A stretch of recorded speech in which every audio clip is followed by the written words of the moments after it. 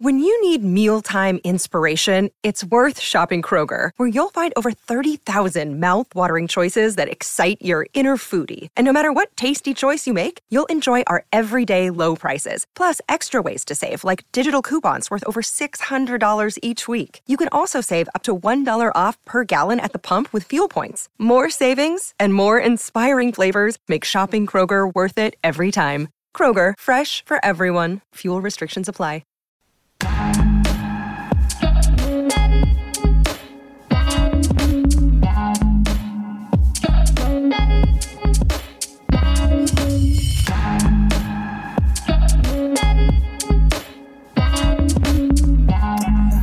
Welcome to Fearless with Jason Whitlock. I am Jason Whitlock.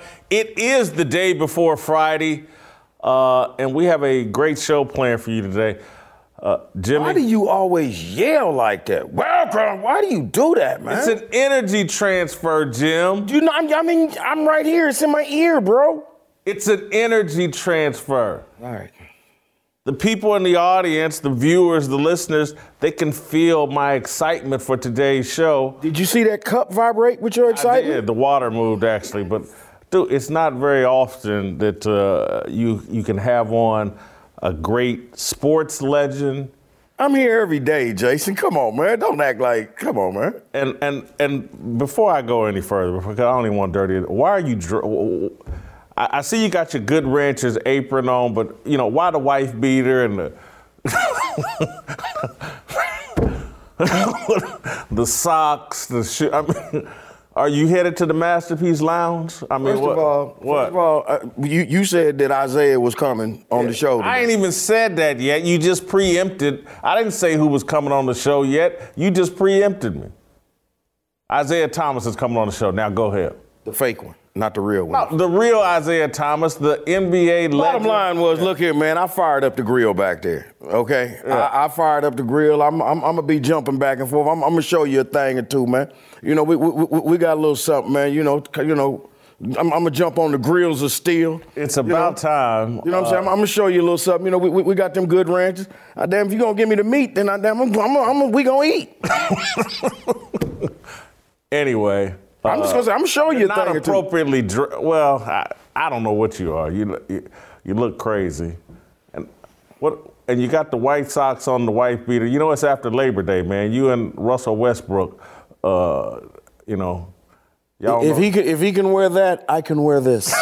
Come on, man. Well, back to my introduction. We have a fantastic one. TJ Houshmandzadeh is going to join us later in the show, but we're going to start the show with someone that I consider a mentor, someone that during his playing career, I'm just going to be quiet. I didn't like Isaiah during his playing career. You too? Yeah. You know, I was a Magic Johnson super fan, but just because you don't like somebody don't mean you don't respect them. I respected the dickens out of him. Yes, respected Isaiah. And then later in life, getting to know Isaiah, I can truly say I love Isaiah Thomas. This guy has been nothing but awesome to me. I hope I've returned the favor, but I'm honored to have him on the show. And, you know, just because we're going to talk a little basketball with Isaiah, but we're also going to talk about life because that's what Isaiah and I talk about most is life. Before you go any further, I just want to make sure that we get what you just said. Yeah. You hope that your relationship, you hope Isaiah values your friendship as much as you value his friendship. Yes. And you've won how many NBA championships? None. Let's bring on... Man, if you don't get on here and talk to this dude. My friend and mentor, the great Isaiah Thomas, one of the best human beings I know, one of the great champions in sports. You know, and Isaiah, I got to say, Isaiah's over the years has won me over that I probably undervalued him as a player. And Isaiah makes a pretty compelling argument like, no, Jason. When Magic was at his prime, when Larry Bird was at his prime, when Michael Jordan was at the beginning of his prime, Isaiah in Detroit put that work on. Hey, man, I seen Isaiah get busted up, get stitched up, come back, and finish playing the game. You know, that's a good place to start. Isaiah, would you tell everybody that how you and Karl Malone have become friends? Karl Malone, put 30 stitches in his forehead, and now him and Isaiah are friends. 42 stitches. I don't get it right, boy. I don't want to underestimate his physical contact. but yeah, since that time, and as you know, Stockton asked me to take him into the Hall of Fame, and Karl Malone and I have become very good friends. The thing that I did is I reached out to him and I called him because so many times they show that clip on television, and I just wanted to relieve him of his pain or his guilt if he had any around it. So I picked up the phone and I just called him and I said, "Hey man, how you doing? And I know you wasn't expecting this call." And literally, he almost, started. He got emotional, almost started crying. He said, "Man, over the years, I've helped this, and I just wanted to." Let you know that, hey, I didn't mean to do that to you. Back in the day, this is just how we played. You came down the lane and, he said, I meant to foul you hard, but I didn't mean to do that to you. And since then, we've talked often. As you know, he's a big hunter. He also is in the trucking business. He's also in the spirit space. We've collaborated on doing some business together. I'm in business down in Louisiana. He's from Louisiana. So I've gotten to know Karl very well. I have a great deal of respect for him. And what happened between the four lines, that stayed between the four lines. But I'm happy to know him as a person. And I've gotten to like the person that I've, gotten to know off the court. And I've known Stockton better than him. But, I like Karl also.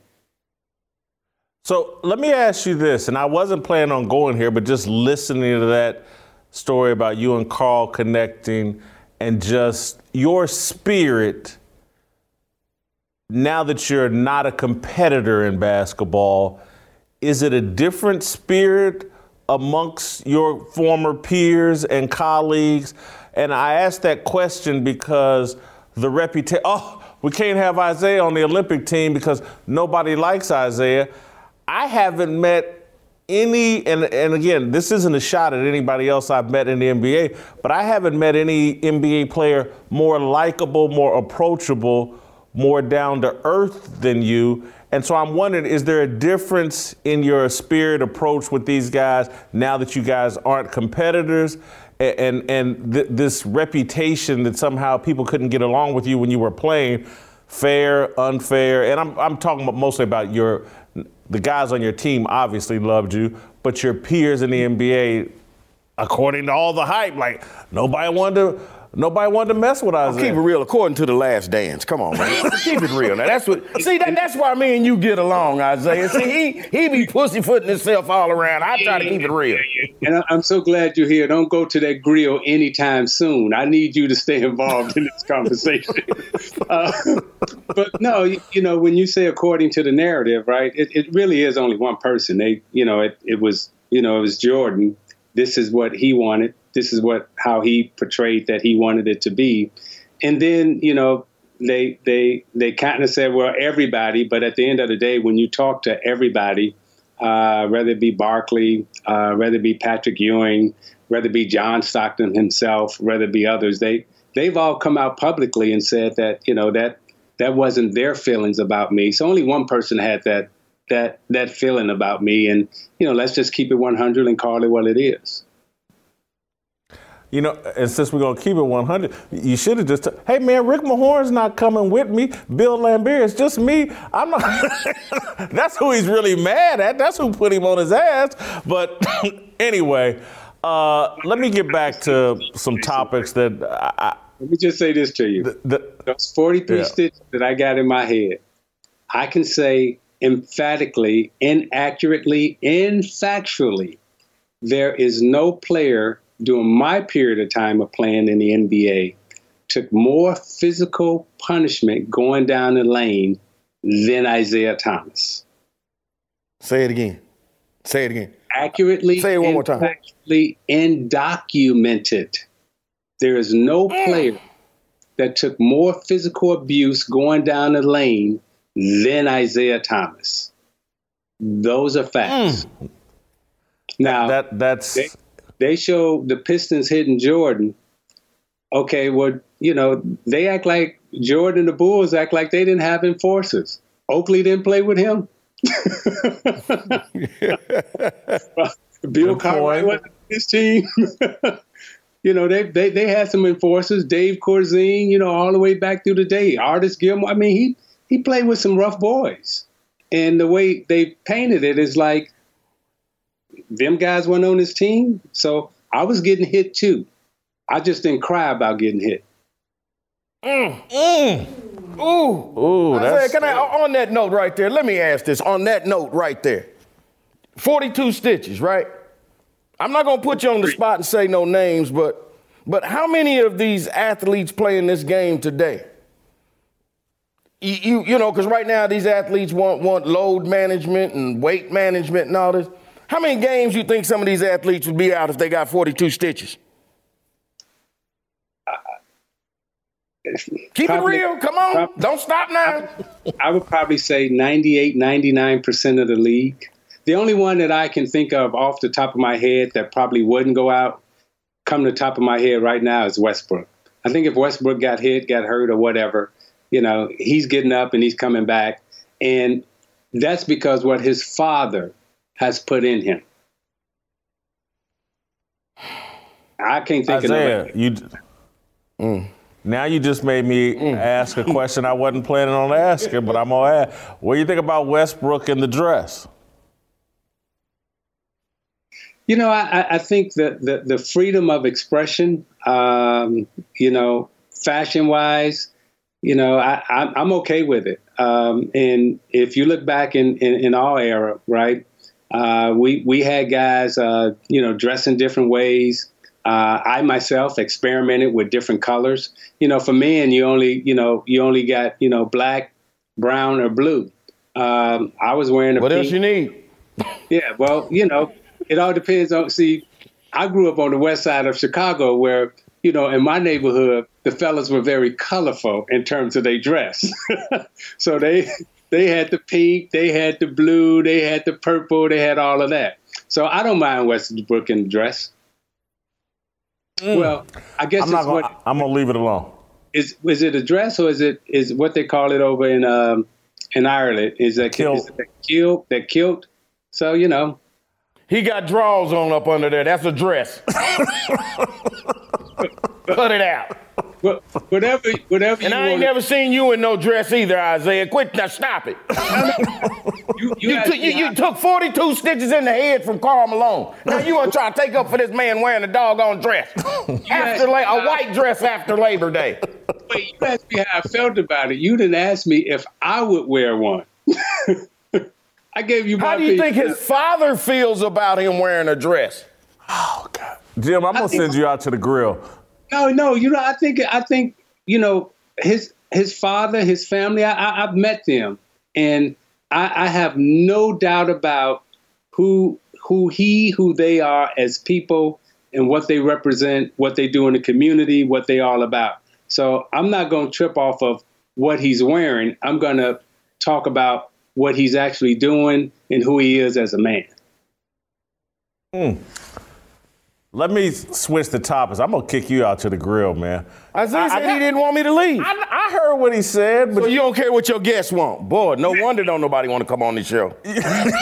You all up in the middle of my interview, man. I'm trying to move the conversation, and you keeping it right where you did. I got to give, now when the show's over, I'm going to tell you good job because you did a hell of a job. But I want to take it back to some things I had planned to ask. Isaiah, I am very uncomfortable with the NFL and the NBA and all the other sports leagues putting all this pressure on young people who are in some of the best physical condition of the top 1% of the planet, putting all this pressure on them to take the vaccine. I don't like it. I think the vaccine is for people like me, 50 and above, overweight. I think it's for us. I don't think it's for 25-year-old people damn near in peak physical condition. There's just no proof that these guys are in any jeopardy, and to force it on them, I just think it's completely unfair. So now you ask me what I think? Yes. I don't agree with you. I think we all should be vaccinated. And the reason why I say that is because we are in a global pandemic. It would be different if this outbreak was just happening, in pockets of the United States. But whether you go to whatever country you go to right now, we're dealing with this virus. And we have the ability here in the U.S. to really, stop it through vaccination. Everybody, taking the vaccine. That's how we can collectively move forward. Now, people who say they don't want to take it, everybody has had some type of vaccine before. When you were small, in order to go to school, you had to get, the chickenpox, shot. You had to get, all your immunity shots.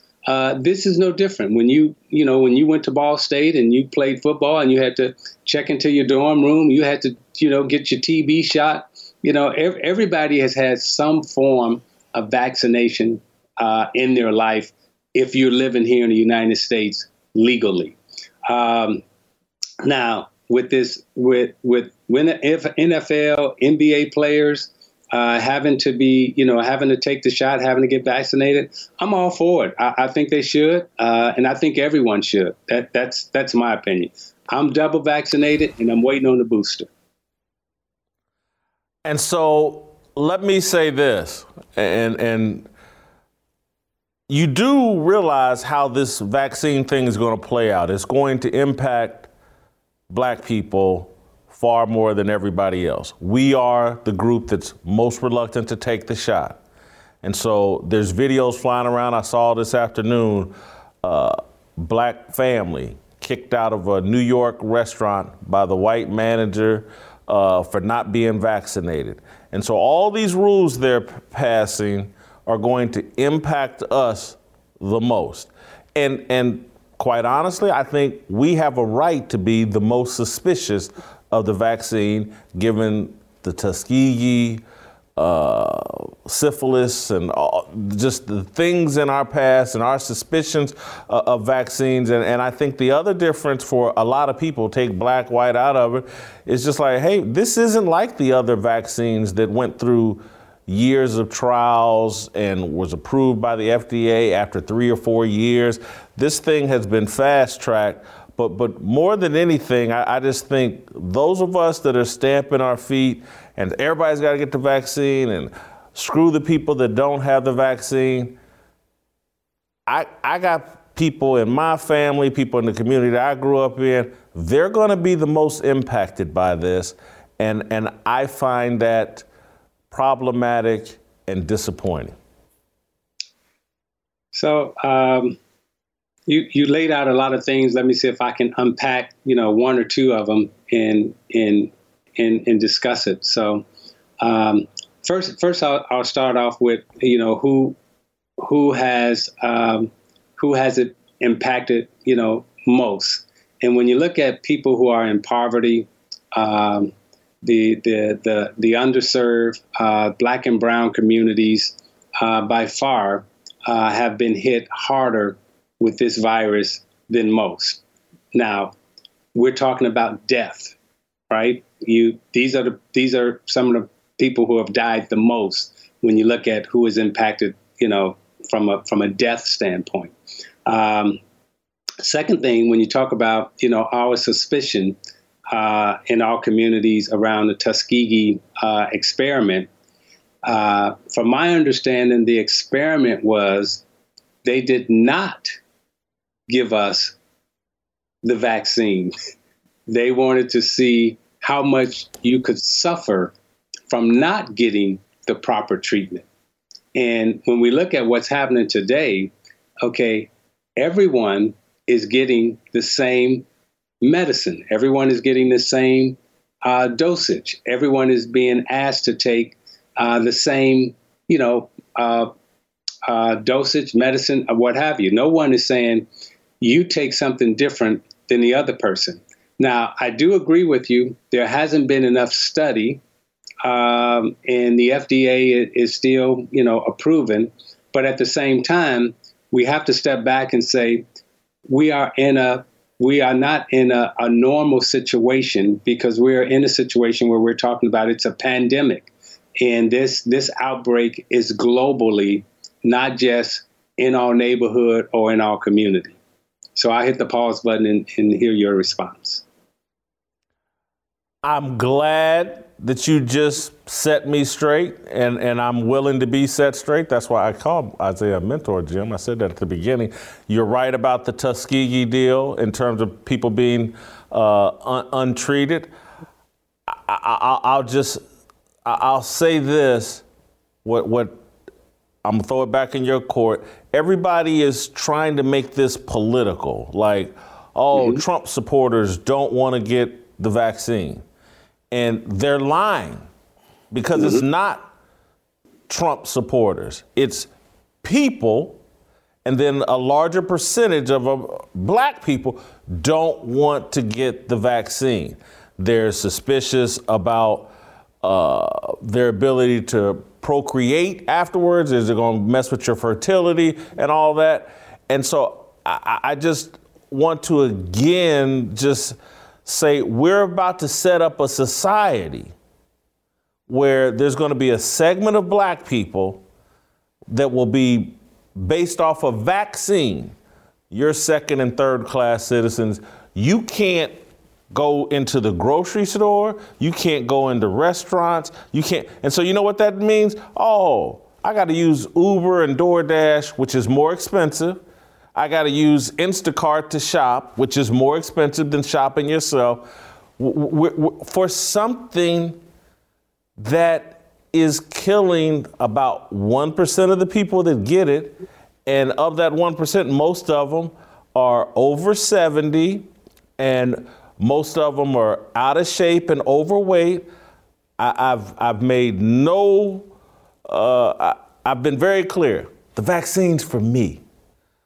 And there's things I can do, and have been, Uncle Jimmy had COVID and was down for about 3 weeks, and it was bad, and it shook me up, and it's got me really focused in on my diet and exercise. And again, we're not hitting people with that message. And that's why, like, as athletes and as a former, elite, one of the, in the top 0.5%, why aren't we trumpeting that message of like, hey man, lose weight, exercise, take this vitamin D and zinc, and get the vaccine if you believe in it and necessary.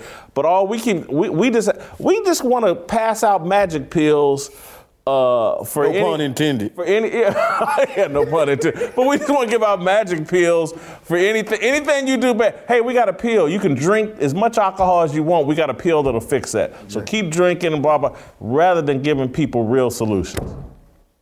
Yeah, you're hitting on all the right things. So has the vaccine been politicized? Yes. Is it killing Democrats and Republicans, black people, white people, Chinese people, Greek people, Italian people, Polish people? Yes, it's killing all them too, right? Yes. Now, what we have to do is find a way. Our diet, particularly in our communities, we need to get a hold of how we eat, how we treat each other, how we speak to each other, the language that we use, all these things, they do matter, right? So when you talk about vitamin D, melanated skin people, we get vitamin D from the sun, right? So we have to make sure that we get enough sunlight. Now, people who don't have enough melanin in their skin, they may not be able to be exposed to as much sunlight. So their vitamin D source may have to come from someplace else. So all of these things we got to get more aware of, more conscious of, and yes, plus get the vaccine, because all of that coming together does help. Now, you're saying that the virus only kills people on over 70 or kills people that are overweight. There are studies now that say that that's not true. It's kind of selective in terms of who it decides to kill. Some people get lucky, some people get unlucky. And,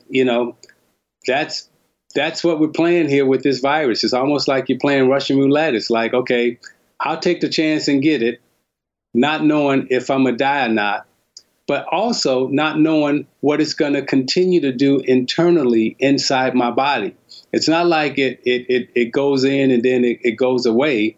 There are studies now that shows that it goes in and it affects all type of your internal organs for a long period of time. So I'm just saying to you, I hope you continue to do research and know it's not just the Trump people who don't want to take the shot. There are some Biden people who don't want to take the shot. There are some Jimi Hendrix people who don't want to take the shot. There are some Rolling Stone people who don't want to take the shot. I mean, so I'm just saying I think everybody should get vaccinated. So, and the third thing, when you say it's going to separate us in society, those who have the shot or vaccinated can come in. Well, what our government has to make sure that it does is make sure that everyone has access to the vaccine. So people in the rural areas, people in the underserved areas in poverty on the west side of Chicago, we have to make sure that everyone has equal access to the shot. Now, if you choose not to get it, right, it's like if you got chicken pox, you can't walk into my store with the chicken pox and give everybody the chicken pox. Jim, you know what I'm going to do here? I'm going to move the topic to basketball because I know I'm smarter than Isaiah about basketball. He's trying to, work his. I'm trying to figure why you ain't jabbed him up a little bit. You kind of let him. I respect my elders, Jim. Okay. But when we move to basketball, where I'm the expert, I'll be able to explain a few things here to Isaiah. Okay. I want to see this. Go ahead. Isaiah visited Indiana. I'm actually from Indiana, where, basketball is like a natural resource.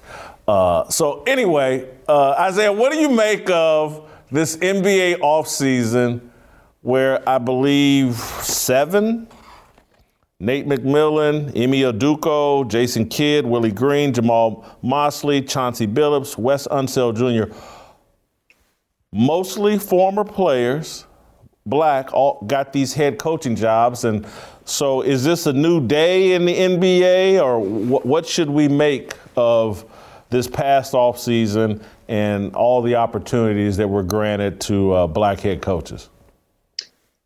I think it's two things. I think there's a cleansing of conscience and understanding that, the former player who happens to be classified as black does have knowledge about his sport and can communicate it in a way where players will understand it.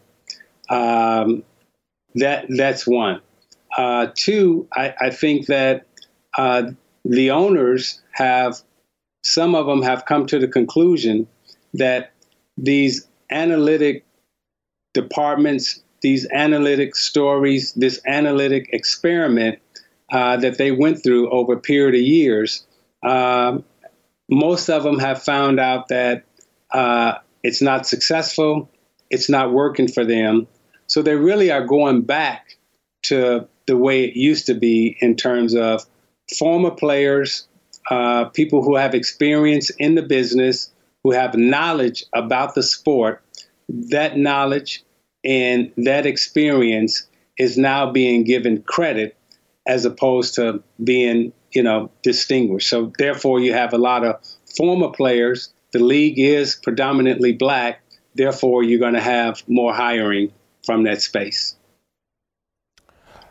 I think that we have to credit Monty Williams and what he was able to accomplish. It's a copycat league sports are. And so one coach gets hot and everybody runs around and says, I got to get a coach like Monty Williams. Or in football, Sean McVay had success and took the Rams to the Super Bowl, didn't quite win it. The same as Monty Williams went to the finals, didn't quite win it. And everybody in the NFL went, I got to have Sean McVay. I think everybody owes a debt to Monty Williams and the job that he did. And it'll be interesting which one of these guys has the most success. But I would say going into this, Chauncey Billups is under the most pressure just because of the way he was introduced in Portland. I thought unfairly. Again, I understand the guy had problems 20 years ago or just coming out of college or very early in his NBA career. I thought he was smeared unfairly when he got this job because he's had time to deal with that. But he's also got an established superstar in Dame Lillard. And I just think there's a lot of pressure on Chauncey to produce right off the bat, or the media is going to jump back on him. But I know you know Chauncey. Chauncey, a great player in Detroit, Mr. Big Shot on Larry Brown's championship team in Detroit. What do you expect from Chauncey Billups in Portland, and what do you think he'll bring for Dame Lillard? And do you think they're going to have some success? They're in the West. It's very difficult. Chauncey Billups. Again, you are spot on in terms of him being under the microscope and under pressure. Having Dame Lillard and CJ there, that's an experienced backcourt, and they want to win now. Dame is on record saying that he wants to win now. So Chauncey is inheriting in a team with players that want to win now, but a team that's not necessarily set up to win now. Because when you look at what the Lakers just did, when you look out in Denver with Jamal Murray coming back and a lot of other different aspects that's happening in the West, I still don't know if Portland is ready to come out of the West the way it's going to be expected from their fan base, from their players. So Chauncey is under a lot of pressure. Now, can he handle that pressure? Absolutely he can. Can he game plan? Can he strategize? He can do all those things that a coach is required to do. However, can he go out on the floor and grab rebounds and block shots and put it in a hole and lead? He can't do that. So that's going to be the problem I see in Portland. But you're spot on in terms of the pressure that he's going to be under. Number 2 on that list, different kind of pressure, but I think Jason Kidd, he's getting, to me, perhaps the best player in the NBA in Luka Doncic. And I know Kevin Durant's out there. I know LeBron's still a monster, but this guy's young. And, we like to say a lot of times, the black coach don't get the team that's ready to win now. And it's not that Dallas has a perfect roster. They don't. But they do have a big piece in Luka Doncic. Jason Kidd, how much pressure will be on him to win it? Because I think Dallas thought of themselves as a sleeper championship team last year, and that's why they had to dust Carlisle. I think Jason Kidd's going to be under some pressure as well. We're like, pressure comes with what we do, right? You want the pressure. And Jason Kidd in Dallas with Luka, I think that pressure definitely is going to be there. And there's definitely a win now, an expectation to win. But I think the most important piece of the puzzle for him is not necessarily what he does with Luka, but can he unlock Porzingis? Can he unleash Porzingis? Can Porzingis become that unique, once in a lifetime player that we all thought he had the potential to be? We saw Jason Kidd look at Giannis in Milwaukee, and he was the first one to put the ball in Giannis's hand and say, okay, I'm going to make you a point guard, and you're going to handle the basketball, because he was able to go back and look at film and watch Giannis play in his early days when Giannis was a point guard. Porzingis has similar skills as Giannis has. So will he be able to unleash Porzingis, get those two guys to play together, get them on the same page, because they're not on the same page right now. But if he can get those two guys on the same page, then they got a chance to be spectacular in Dallas. I want to talk a little bit about Ben Simmons. He's been in the news. Isaiah, I don't know if you know this, but as a young child, I think I was about 14, 15 years old, 1980-ish, Bobby Knight reached out to me and asked me to spend the summer with Landon Turner, working on his low post game. And I was able to share some things with Landon that really took him to the next level, and that's why you guys were able to win at such a high level. Do you think someone could do the same thing for Ben Simmons? Can Ben Simmons be fixed, or is that something where I may need to step in and try to help Ben out? So I think you can step in and help him out, not in a low post game, but if you can just make him a better free throw shooter, right? When I look at Ben Simmons' game and I critique it, right? Ben Simmons is probably never going to be a great 3-point shooter. Ben Simmons is a good low post player. What Ben Simmons' problem is he's afraid of the foul line. Now we look at some of the greatest scorers ever in our league. When you talk about Michael Jordan getting to the line 10 plus times, getting 8 to 9 points a night from the foul line. When you look at Karl Malone getting to the line, 10 to 12 times a night, getting 8 to 10 points from the foul line. Magic Johnson's MVP years. Remember, Jason, and I know y'all were Magic fans. Remember Magic couldn't shoot, and they say Magic couldn't shoot, right? I spent 2 summers with Magic, and all Magic did was work on his foul shooting. Magic became the MVP of the league because he became a better free throw shooter. Magic started getting 8 to 10 points a night from the foul line. If Ben Simmons wants to become an acceptable, credible leader of a team as a point guard, you finish the game from the foul line. If he just simply becomes a better free throw shooter, his points per game average will go up. His assists are already there. His rebounds are already there. And if he takes his points per game up, 3 to 4 points, possibly 5, just by being a better foul shooter, then Ben Simmons becomes one of the best players in the game. If you were a general manager, would you be interested in trading for Ben Simmons? 100%. You think it's that? Just make him a better free throw shooter, and that's that. He doesn't have to have a mid-range game. I mean, Magic eventually, when left open, was able to knock down threes and knock down perimeter shots. Jason Kidd came into the league, and he couldn't shoot from 3, allegedly, and then he became a great 3-point shooter. He can improve as a perimeter shooter, yes? Yes, he can. So if you become a better free throw shooter, right, guess what? That's 15 feet from the basket. Now you're getting confidence from what we have called the mid-range now. So anytime you get a 15 to 17-foot shot, you're looking at that like a free throw. That's why back in the day, you couldn't leave the Reggie Millers and Ray Allens and Larry Bird and all them people open. A 15-foot shot, that's a free throw, right? So once he becomes a better foul shooter, now his confidence will improve. So then he can move out to 17, 18, 19. But he's got to conquer the foul line. Once he conquers the foul line, then, Katie barred the door. Only because you've got this fascinating take. I'm going to move a little bit off basketball again, just jump back into real life. You've got this fascinating take that race is a man-made false construct. And he's been explaining to me, Jim, this to me for the past year.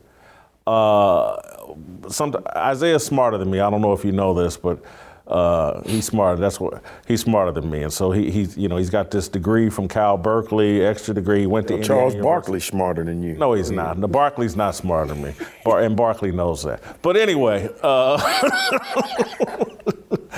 explain to me, my audience, and Jim, did you notice, by the way, I told the story about me and Bobby Knight and Landon Turner, and Isaiah just blew it off Wouldn't even go with my funny joke. Wouldn't give me any credit at all. I actually rooted for them back in 80 and 81. Landon Turner's from my city, but because first of all, Isaiah's an OG. Okay, Isaiah's old school. Okay, Isaiah no pressure bust pipes. Okay, Isaiah ain't gonna waste no time with even responding to no dumb mess like that, man. Oh, all right, well, that's probably Come on, true. man. Could you explain your? Go ahead. I did say thank you. When you run the tape back, you'll hear me say thank you for that. Oh, He did say thank you. Oh, he did? Yeah, he did say thank you. Like, you got some more you want to give out? Isaiah, help my audience. Why do you think race is a false construct? So first of all, I'd like to give my qualifications for answering this question. And you talked about my master's in education from UC Berkeley, and my educational studies in this space is around race, culture, and sport. And UC Berkeley is the #1 public research school in the United States. Okay, now from my life experience of being classified as Black. So I'm giving you my life experience combined with my educational scholarship experience and my qualifications to answer this question. So the people that I have studied, Theodore Allen, 2 volumes, The Invention of the White Race by Theodore Allen. Okay. And then you look at John Henrik Clarke, you look at Omi Nwynette in terms of racial structures. And then also when you look at Frances Cress Wessling in terms of her theories on white supremacy. Now, those are kind of some of the research books that you can kind of go and find and read and understand where I'm coming from. Now, when we talk about the social construct of race, scientifically, biologically, science has confirmed that there is no such thing as race. Okay? Now, there are racial classifications, just like in South Africa where they had apartheid. We are in a color-coded apartheid system that talks about us as Black people, white people, yellow people, people of color.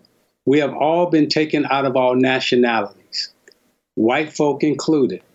You grew up with Irish, Italian, Greek, Polish. Now they all classify as white. We, Aboriginals, born here in America, your mama born here, your grandmama born here, your great, all them, everybody, we come from the land. But our nationality has been stripped and taken away from us. And we're put in these color-coded boxes. And we're governed, we're ruled under this colored apartheid system of Black, white, red, yellow, blue, people of color. I'll hit the pause button and see if you have any questions. Everything you've said so far, I tend to agree with. Where I'm at on the issue in terms of I guess I've kind of accepted the color coding, but I've moved on to culture is far more important than color.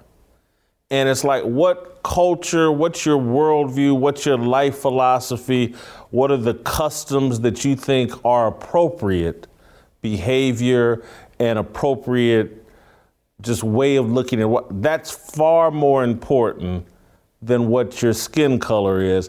That's where I'm at.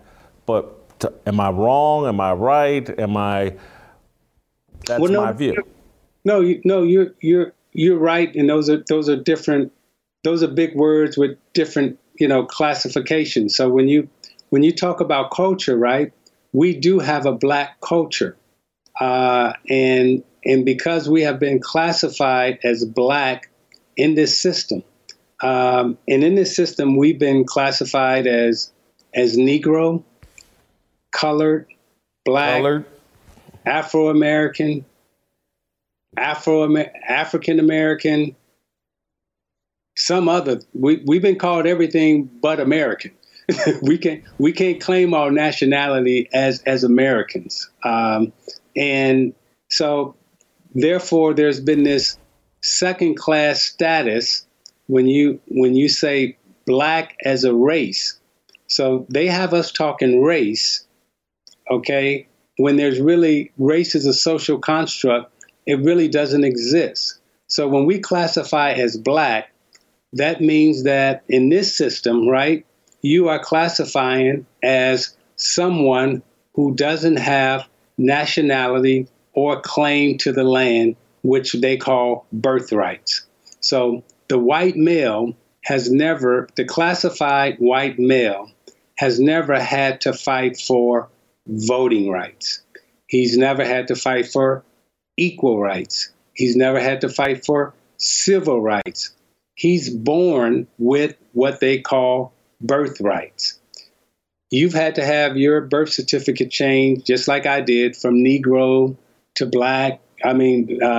Black, color. Remember we had to take Negro off our birth certificates. Okay? Why? Because that meant that you were classified as second-class citizens. Well, today we're still fighting for voting rights, civil rights, equal rights. We are not granted birthrights in this color-coded caste system that we have in America. When you talk black, white, people of color, that comes with legal concepts, that come with legal terms. And then when you look up the definitions of these words, right? When you look up the definition of black, we want to change the definitions of words, but we can't. Language is what language is. But when you go to the dictionary and you look up the definition of black, the first thing that's in that box next to the word black, it says adjective. Now, we know that a noun is a person, place, or thing.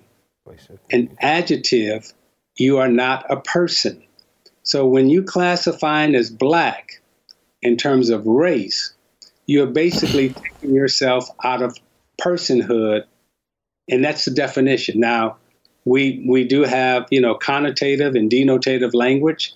We tend to speak in connotative language where it's acceptable. Like when we say bling bling, we say, oh, that means a diamond. Well, when you go someplace else, they call a diamond a diamond.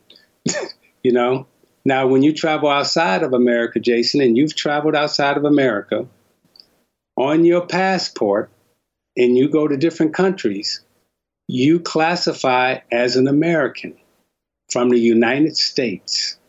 When you come back into America, then you get reclassified as black. Any white person traveling outside of America, when he or she goes to another country, they classify as American. When they come back into this country, that's the only time they call themselves white, or we refer to them as white, black, yellow, blue, green people.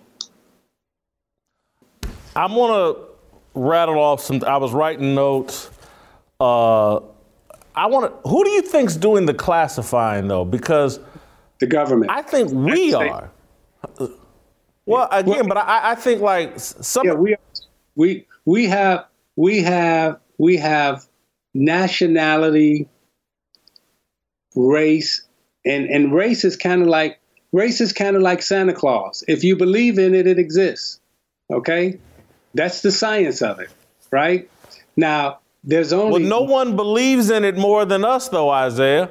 I think we believe in race more than anybody. We're letting the Associated Press and everybody, we're going to capitalize the B in black. We're going to really set y'all apart from everybody else and give y'all a little special distinction. Lean into your color.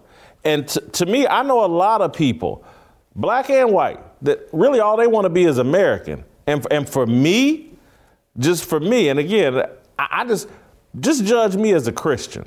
I want to be a part of Christian culture. And that's for me. Now, I'm not saying everybody's got to be, but there are more important things than my skin color. And maybe there's people that have other religions. Prioritize that. I see us as black people. Jesse Jackson's the one that said, hey, let's call ourselves African American. Let's quit calling ourselves Negro. It's like we keep coming up with all these different classifications. And now, since when George Floyd died, the Associated Press said, well, okay, George Floyd now says y'all get a capital B.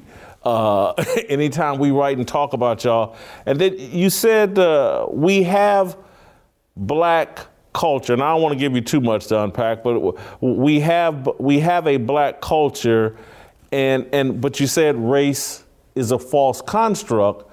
So if race is, how can we have black culture? Because again, some of the things that the media has defined as black culture, I want no parts of. There's a bunch of stuff going on in black culture in terms of the profanity, the use of the N-word, the music that we say is black culture that is insane. And again, I used to listen to the stuff, and I'm friends with rappers, and I get it. I mean, I'm not trying to distance myself from the depravity of it, but I'm not letting that define. That's our culture. WAP. That's our culture. I completely reject it. And so I want to be a part of Christian culture, American culture, and, you know, if I've had a couple of drinks, maybe I want to be a part of, you know, briefly some other, but mostly you do so good. I gotta tell Tony Isaiah, he do so good. And then splash, what's that in the water? Oh, that's Jason. I gotta keep it real, Jim. There you go. I'm not perfect. God is still working on me, but anyway, last thing, I'm sorry, Isaiah, voting, I don't believe we're still fighting for voting rights. That's a media bullshit. You know, that asking people for ID is not taking nobody's voting rights. If you want to vote, you can vote. Time out. So now I'm throwing it back to you. Okay, so I'm gonna hit voting rights quickly, right? And where we are in this country, again, in terms of classifications, you know, every 25 years, the Senate gets together and they decide if you or me have the right to vote. Because, again, we don't have birthrights. So this governing body gets to decide if you or I can continue to participate because we are not classified as full citizens because we've been taken out of our nationality and put into these color-coded boxes. So that's one thing in terms of voting rights. Can I stop you right there? I want to ask a follow-up. Let me ask a follow-up. Yeah. Why are we not fighting for birthrights? That's what Instead of voting rights, why aren't we fighting for birthrights? So when you go back to Carter G. Woodson, the miseducation of the Negro, we have been miseducated about this thing they call race. And we were fighting for nationality. We did not want to be dehumanized. When you talk about, you know, the Memphis March, when they had on their signs, I am a man, right? Why was it said, I am a man? Because of dehumanization and taking you out of your nationality. They didn't want to be called Negro. They didn't want to be called color. They didn't want to be called colored. And if you go back and you look at the pictures where we are today, right, they had fountains that said colored people, white people. Well, today we're fighting to be called people of color again. So this is the miseducation of us. And the miseducation, again, you know, Carter G. Woodson, you know, read The Miseducation of the Negro. We have failed to continue to fight for our nationality, to be uplifted back to the human race, have our nationality, and not have these color-coded boxes of black, white, red, yellow, blue, green. Now, again, Jason, I'm going to take you back to your childhood. There was a time when you were growing up in Indiana, okay, and there were Caucasian or white people in Indiana who were proud to be Irish, who were proud to be Polish, who were proud to be Greek, who were proud to be Italian, right? Now, those same Greek, Italian, Polish people, they don't say they're Polish, Greek, or Italian anymore. They say they're white. How about that? I bet you if they're listening, I can't speak for them, they might say, no, I say I'm an American. I think there's a segment of them would say that. Okay, and what you hit on thirdly when you said a big problem is us understanding and claiming our nationality as Americans. We want to be. We'll say everything but I'm an American. You can say you're black, you can say you're African American, you can say you're Afro American. You can claim and say anything in word, except I'm an American. Period.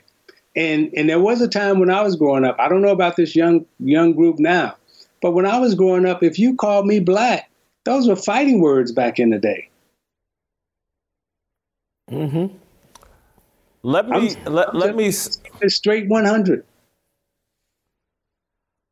I think we have made a critical mistake of not understanding our history. And I've made this argument before, and we've kept you almost an hour, and I apologize. I'm going to let you respond to this, and we'll let you go and hopefully get you back and talk about some other things. We can go 2 more hours on this. This is important. Oh, well, I'm in no rush. And TJ Houshmandzadeh will forgive me if I go long. Who? TJ. Has he ever won a championship? TJ's my guy. Keep talking, Isaiah. TJ's Come on, man. Look, Isaiah, the mistake we've made is not understanding that America is arguably the greatest human experiment in the history of the world. Arguably, it's in contention. And that statement would not be true without us. We made America great. Now, people think when they hear that, oh, we built America through slave labor. That's not what I'm talking about, because that ain't true. Everybody played a part in building and making America great in that aspect. But where we played a special role and should take pride, and why we should be running around with our chest stuck out, yeah, we did this, and I'm an American, and it's my ancestors, is because that Declaration of Independence was written, all men are created equal, the Constitution was created, and the very people that made America live up to those ideas, us. Our fight for freedom, starting in the 1600s, all the way through the 1960s, we demanded and forced America to live up to the ideas and the things written in that Declaration of Independence and U.S. Constitution. And that's what made America the greatest human experiment in the history of the world. A lot of people believe, I happen to believe that. We did that. It was our dignified fight. We held people accountable and made this country discover its better self and made it the envy of the planet. And we're running around, rather than taking pride in what we did and what we forced this country to do, we run around trying to disavow the country and acting like, pretending, because it's all like we'd rather be someplace else. It drives me crazy. Nobody should be shouting from the rooftops more than us. I'm an American. We did this. My ancestors did this. Without us, y'all would have been like any of these other human experiments. We forced this country to be great. That's what drives me crazy. You have 4 great Americans on your wall. You have Washington, you have King, you have Douglas, you have Lincoln. Those 4 great Americans. Thomas Jefferson. Oh, that's Thomas Jefferson. I'm sorry. Yeah. So those Americans, right?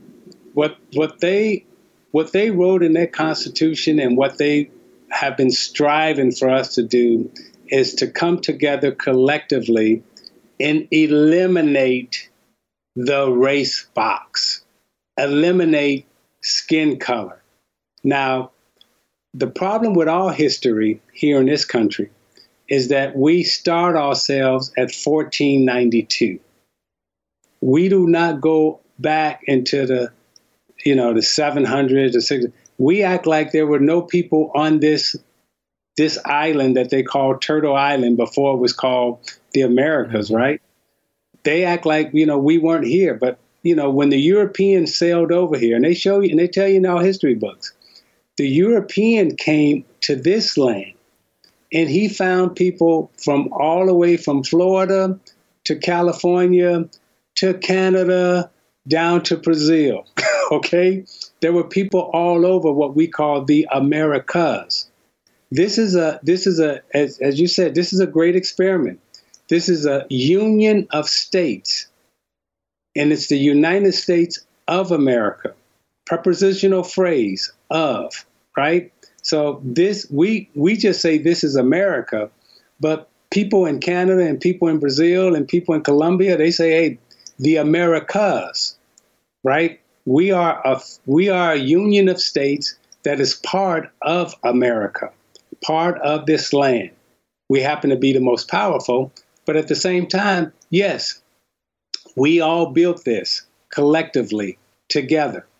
And the ideals of this country is for us to come together collectively, eliminate this race box, and then be proud as Americans to say, as you just said, Jason, hey, look what we've built, look what we've done, look at what we are, and look at what we stand for.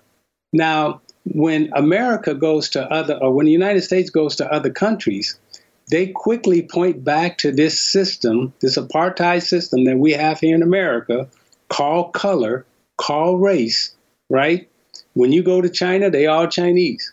When you go to Italy, they're all Italians. When you go to Greece, they're all Greek. When you go to, Poland, they're all Polish. When you come here to America, they say this one black, this one white, this one, So the international community looks at America and say, hey, y'all got some issues y'all have to solve inside your political environment.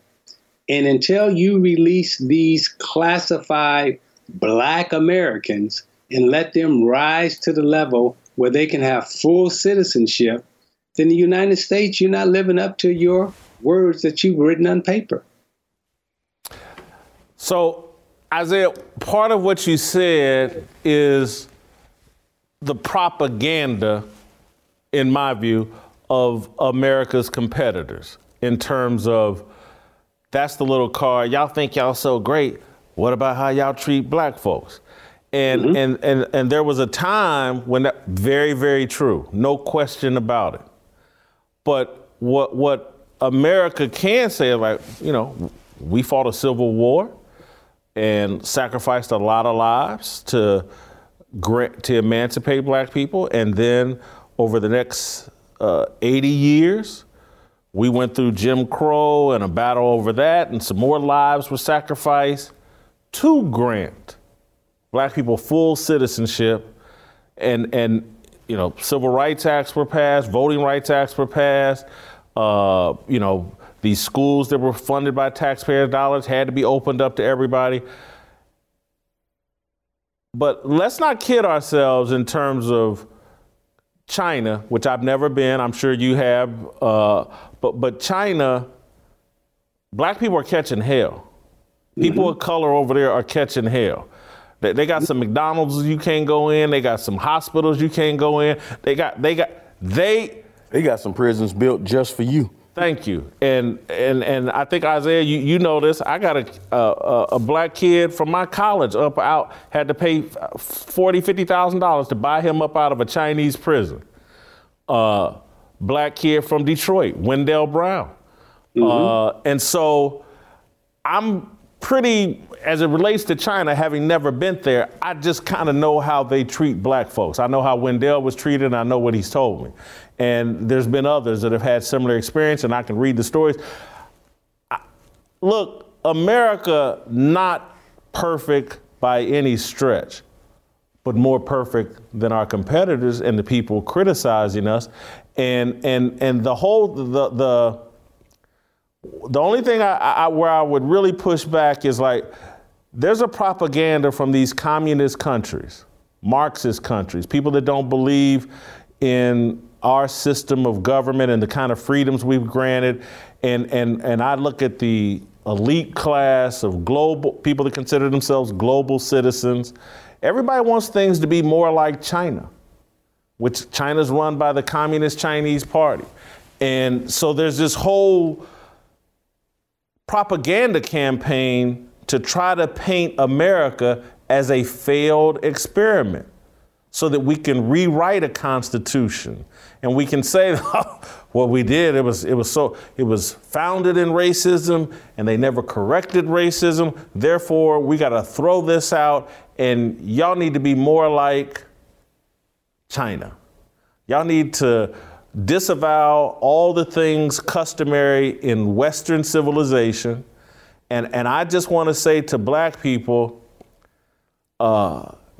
before y'all throw out this Western civilization, before y'all throw out the nuclear family and all these things that are customary over here in America, open your eyes up and go look around the rest of the globe. The grass is not greener. Trust me, it's just not greener. And you're actually being misled, particularly those of us with any kind of religious faith, particularly Christian faith. What China has to offer, what all Europe, France and Italy and all that, it ain't the same and it's not as good. And that's why none of us really want to leave up out of here. But we're so caught up in whatever's popular over social media and whatever the corporate media is telling us. They're trying to walk us that, communism serves the elite. And this is why, and again, Isaiah, I know you come from a background, I wouldn't say similar, but you come from a tough economic background. I come from a tough economic background. Me and my dad living in a 400 square foot, 1-bedroom apartment in 1984. I just don't know a lot of other countries where you can climb that mountain that I climbed. From that 400 square foot apartment in the hood to, the life I've lived and been able to provide friends, family. If it can be done in these other countries, point me the way and I'll move tomorrow. So here's my response. And again, there's a couple of different pockets that I have to hit that you've touched on. And I'll just backtrack. So the thing with our country and the Constitution and the values and everything that's written on paper, what we're trying to get our country in America to do, the United States, is to live up to those lofty dreams and goals that our founders had for all of us. And right now, there's still a fight. When you talk about, the fight for freedom in this country for all, right now there is still a group of what we would have been classified and termed as white nationalists wants to continue to hold on to the white, black, red, blue color coded system. They don't want all of us to be classified as Americans. Now, I think that's a small minority of the American population, but it's still here fighting for what they still call the Civil War or, the North against the South. That's part of the fight, is to maintain this color-coded caste system that we're in, not to let us rise to the level where we're all Americans. Now, when we go over to China and other countries, and we talk about the colorization of discrimination against people of color in other countries, that's when you go to, Francis Cress Westling's theory of global system of white supremacy, where skin color, dark melanated skin, biologically, scientifically, genetically overpowers white Caucasian skin when they mate, when they come together. So there's a system of globalization to keep white and black or melanated people separate so they don't come together and basically, in her terms, annihilate the genetic code of what they would call the Caucasian right now. So when you look across the globe and you see the white system of white nationality, white system, white supremacy, discriminating, oppressing people of color, and keeping us separated is to maintain that system of white supremacy. So I'll hit the pause button and let you respond. Well, what I would say is the white nationalist issue that people like to focus on. I agree with you. I think it's a small group. And I don't think they have any real power at this, because it's like, I can remember as a kid growing up in Indiana, I actually saw the KKK. I mean, I seen them do a march. Yeah. With their little hats on and all of that. That hasn't happened in the past 40 years to my eyes. There was something out in Charlottesville. I don't know what, but they march They march in the middle of campus every year. So I saw them every year in Bloomington. And gotcha. You know, again, every group, and again, this is the miseducation of all of us as Americans, because all of us, keyword, all of us have been miseducated. Not just black, not just white. All of us have been taken out of our nationality and have been pitted to fight against each other. White, black, KKK. Now, why are we fighting against each other? We're fighting against each other for privileges. So when they talk about white privilege, what does that mean? It means that if you're classified as white, you get certain amount of birthrights that comes along with that. If you're classified as black, then best way I can describe it, Jason, is like, okay, we're standing outside waiting to get in the club, right? And they handing out white wristbands and black wristbands. Now the white wristband, you can get in the club, but you can go in the VIP room. You can get champagne, you can get lobster, you can get all that. The black wristband, you can get in the club, but you can dance and party and everything else, but you can't get in the VIP room. The VIP room is birthrights. That's what we're fighting for. I'll say this. You and I have more access to the VIP room than a lot of white folks. A lot more access. Can I stop you right there and tell you why? Now, this is what celebrity gives you, right? Celebrity gives you the opportunity. And when I was in high school, a journalist like yourself, but who was of Caucasian race and classified as white, he wrote and said Isaiah Thomas transcends race. And I remember asking my sister, what does that mean? I transcends race. I didn't understand. So that's when you say, okay, you can go from the black wristband and get into the white place. Now, however, that doesn't mean that you still have the birthrights. They can still kick you out.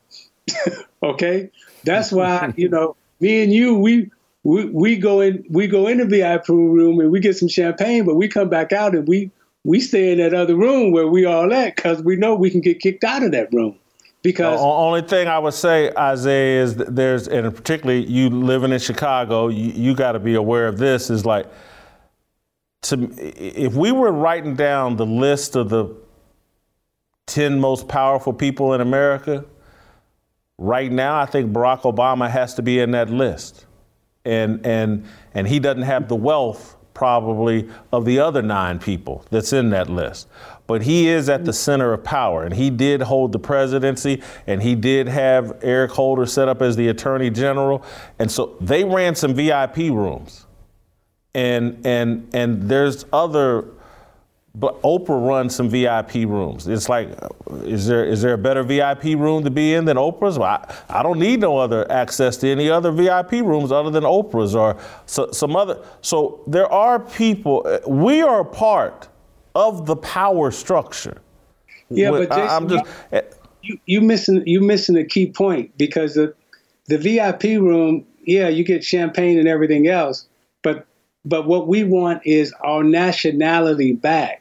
So just because you run a VIP room, it still doesn't mean you have your nationality. It still doesn't mean you have birthright. It still doesn't mean your son or daughter who's coming up now is going to have birthrights, right? So you may be able to form a little room like that, but until you can get birthrights and your nationality back in this country, and that's what the fight is truly all about.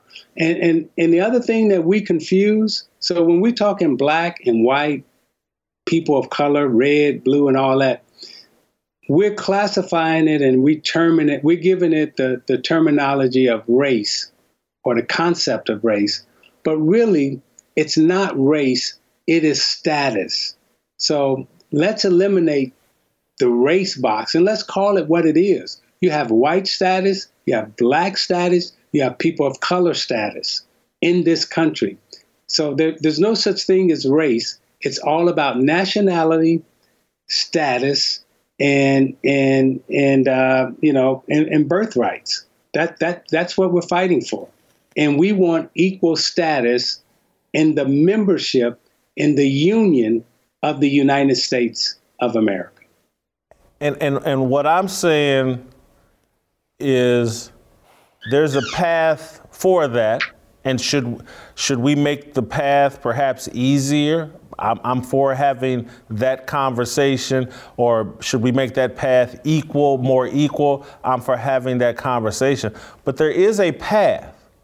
And what I'm saying is, like, there's some, if you want to have success in America, there are some fundamental things you have to generally do. Graduate high school, avoid having kids before age 25. And because I think if you just do those 2 things, the chances of you living in poverty disappear. If you graduate high school and avoid having kids at age 25. And so if we're going to define our culture based on our color code as baby mama culture and permit WAP and promiscuous sex and just irresponsibility and single parent homes and blah, blah, blah, you're not going to get on the path towards American status. And so I think what America is saying is like, hey, we recognize we placed some unfair hurdles in front of black people, really unfair, and we have eliminated a lot of those hurdles. And we've done it better than any of our competitor countries. Things perfect? No. But I didn't get to finish my point about white nationalists. And one of the points I wanted to make is just, I just don't think they have much power. And I just can't get all that upset with them. And the reason why I say that, and again, you living in Chicago, Jason Whitlock from age 18 to maybe 25, 26, man, I must have went to Savior's Day with Louis Farrakhan and the Nation of Islam 5 times. I got a shipment of tapes about once every month with his speech. That's a black nationalist organization that I supported. I was never involved in or whatever, but there's black nationalists, there's white nationalists. Do they have a lot? Again, whatever you allow on one side, the other side is going to feel like they have a right. And there are idiots on both sides. And there are poor ideologies and stupid thoughts on both sides. I don't think that defines either group. And I do think most people, if educated properly, would be open to your argument that, like, hey, let's all come together as Americans. Let's grant everybody the same birthrights. But the little classification or the argument that America is ruled in 2021 by white supremacy, I think that's a tough hurdle for people to climb over. And if the proof of America being ruled by white supremacy is, well, Donald Trump wants to build a wall on the south border, if that's the proof, it's just not a great argument, because I want a wall built at the southern border. That's why I got a front door on my house, because I just don't let everybody in. I want the people. I want Isaiah to come in. I want Uncle Jimmy to visit. I don't want everybody. I want a wall built all the way around on the four corners. And so I think we get into. Go ahead. I'm sorry. So let me say this. Just in response, because we're in agreement in some areas, and then some areas where I'm a kind of push back.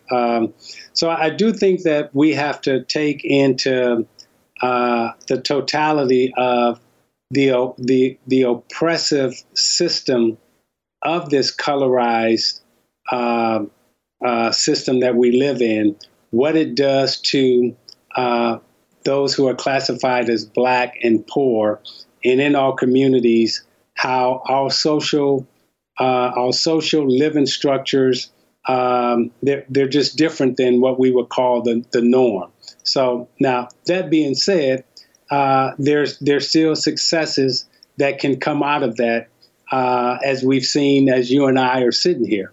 Now, in terms of the system classifying white over Black and giving white more access, privilege than those who are classified as Black. And again, we're talking status. We're not talking race. So when we're talking Black and white, let's understand, I'm talking status. I'm not talking race, because I don't believe in the social construct of race. I'm talking purely facts.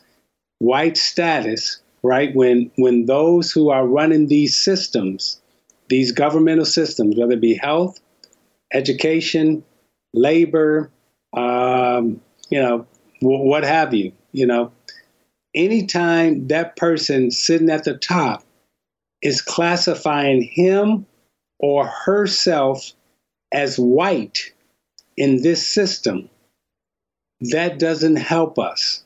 Now, if that person sitting at the top is classifying him or herself as Irish American, Italian American, Polish American, what have you, okay, I can deal with that. But the miseducation, again, the miseducation of all of us, and we have a lot of classified white people listening to us today who see themselves as white and want to help Black people overcome, get up to equal status, but they're still classifying themselves as white. I ask all my white listeners and my Black listeners, but more importantly, my white listeners, to please go back to being Italian, Irish, Greek, Polish, because in this system, if you're saying you're white and I have to be Black, as much as you want to help me, you're not helping me by you being white and I'm being Black. Now, if we're all American, now you're helping me. So I think you just crystallized our debate. You seem concerned with how they classify themselves. I'm concerned with how we classify ourselves. Mm-hmm. I think that's most important. And we got to come out of Black status. Excuse me? We have to come out of Black status. Remember, when you and I were growing up, if you got called Black, we understood that was downgrading you. And those those were fighting words sometimes, the way it was depicted or called. Now, the propaganda around us, being seduced into these classifications, by, music, language, sport, or what have you, the narratives, the script writers, and you're journalists, it used to be, you would interview me, and then there was a guy called an editor who would edit, write, and then, give it back to you. So we didn't always have voice. But now, because of people like yourself, we do have voice. And I think it's important that we get our concepts right. Our concepts in this country that we keep talking about, race, race, race, is status, status, status. We're driving that conversation, Isaiah. It's us.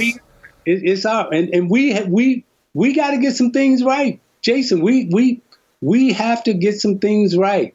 Again, our miseducation has got to be. We gotta have conversations like this more collectively, more debates. No question. And get unified.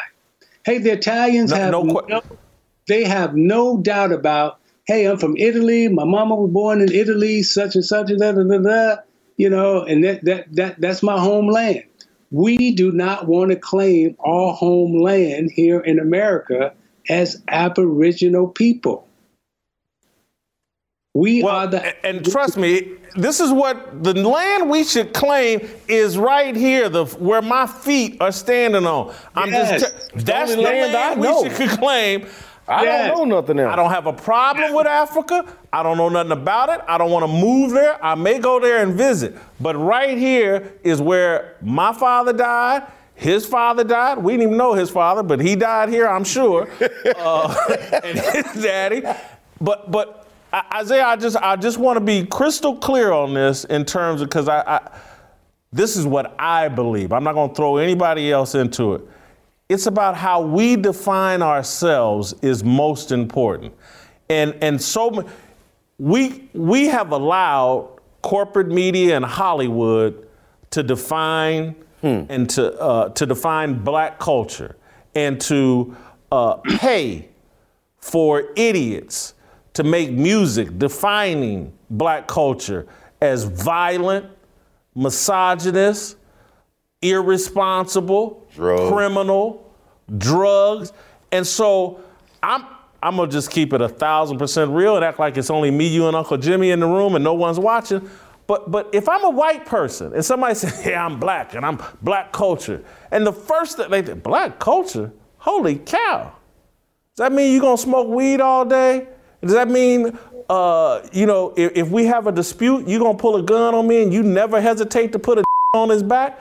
Does that mean all these things that we have allowed ourselves to be defined under the term black? And am I going to have to give you some money for slavery? And so they're scared to death. And that's why I'm saying I want to be judged as a Christian American. And I want to be judged, you know what? I'm Jimmy and Joyce Whitlock's son. I will carry that burden and I will represent them well. Lovey Kennedy, my grandmama, loved to represent her. All this other, I don't want what we have allowed black culture to be defined as. I don't want no parts of that baggage because it will hold you back. And if I promise you, if Jimmy wanted to come in here and represent NWA and that whole lifestyle every day, I'd fire his ass and he wouldn't be here long. And I'm just, and Corey, the same goes for you. Anybody that wants to come in here with that bullshit and make me I can't come in here with my pants hanging off my ass? No. I can't come in here. You can't come in here high. No. And so I can't smoke a little weed every night. I'm into controlling what I can control. I can't control white people. I can control me and how I represent me.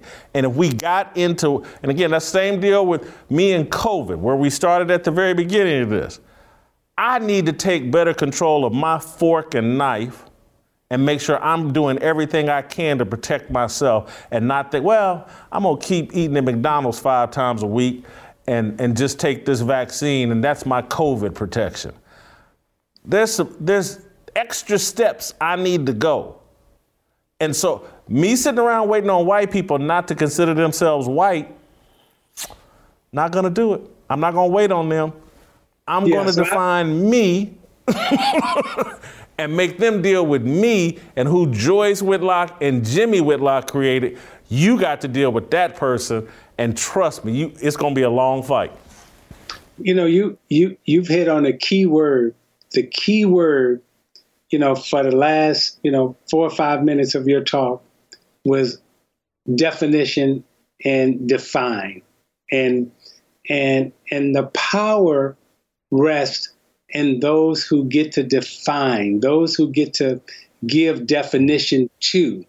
And what we have allowed to happen in our Black culture is that the narrative and those who have been able to define and give script to, in terms of how we are perceived in our country and across the world, that script and that narrative has been given to the white male, basically, to write, define, communicate, think to. Now we get to, what we talk about in terms of, commercialization and co-opting. So the commercialization of us as Black culture has been, we are going to sell for profit all of the negative stereotypes. This is where stereotypes goes along with this artificial race box. Because with this artificial race box, I get to put stereotypes in this race box that I could sell. Okay? Now, what has happened is our Black culture that has been defined and given definition to by the white male or white culture or white supremacy, whatever you want to call the white who gets to sell this, right? They sell the stereotypes, and not only do they sell the stereotypes, but they've been conditioned and want to buy the stereotypes of this classified Black culture. So that's the kind of the ribbon on, why race, stereotypes, for sale. This is what white will buy. This is what white won't accept. Now, you talk about your childhood upbringing and mine. Jason Whitlock, the first time I got called a thug in my life, the first time I was called a thug in my life is when I had on a Detroit Piston uniform, wearing number 11, and the description of my basketball play was I was called a thug, burglar, thief, all the negativities that go along with that stereotype that you're trying to sell, that others trying to read. That's what we were fighting against. Now, we lost that fight. Our fight, again, is, can we put all that negative stereotype language back in its box and then present the best of our culture, the best of ourselves to the world and to America? And so what I would say, there's truth in what you said in terms of who are the puppet masters. And so what I like to say is, like, the racism or negative stereotypes about Black people is a commodity. It's like hamburgers or whatever. And so let's say Ronald McDonald. I don't want to do McDonald's like that. But anyway, whoever the fast food kingpin is of racism, selling this racism burger. The problem I have is that Jay-Z bought 100 franchises, Russell Simmons bought 100 franchises, Snoop Dogg bought 100 franchises, and they set up their franchise, Dr. Dre, they set up they set them up all in black communities, and they selling the same thing as Ronald McDonald. I'm sorry, Ronald. They selling the same thing as Ronald McDonald and getting rich off of it. And to me, it's like, and they won't allow anybody to set up a Whole Foods. They won't allow anybody, like, hey man, we want to bring organic, we want to bring some healthy stuff in here to the hood, get them up off this. It'll never work in there. And they want to, that's what's getting redlined. Don't you want to open a liquor store? A Chinese food restaurant? A check cashing joint? That's it. So I am aware that there are Joe Biden, and I hate to politicize it, but you know this dude run around. If you don't vote for him, you ain't black, and you know his history and all that.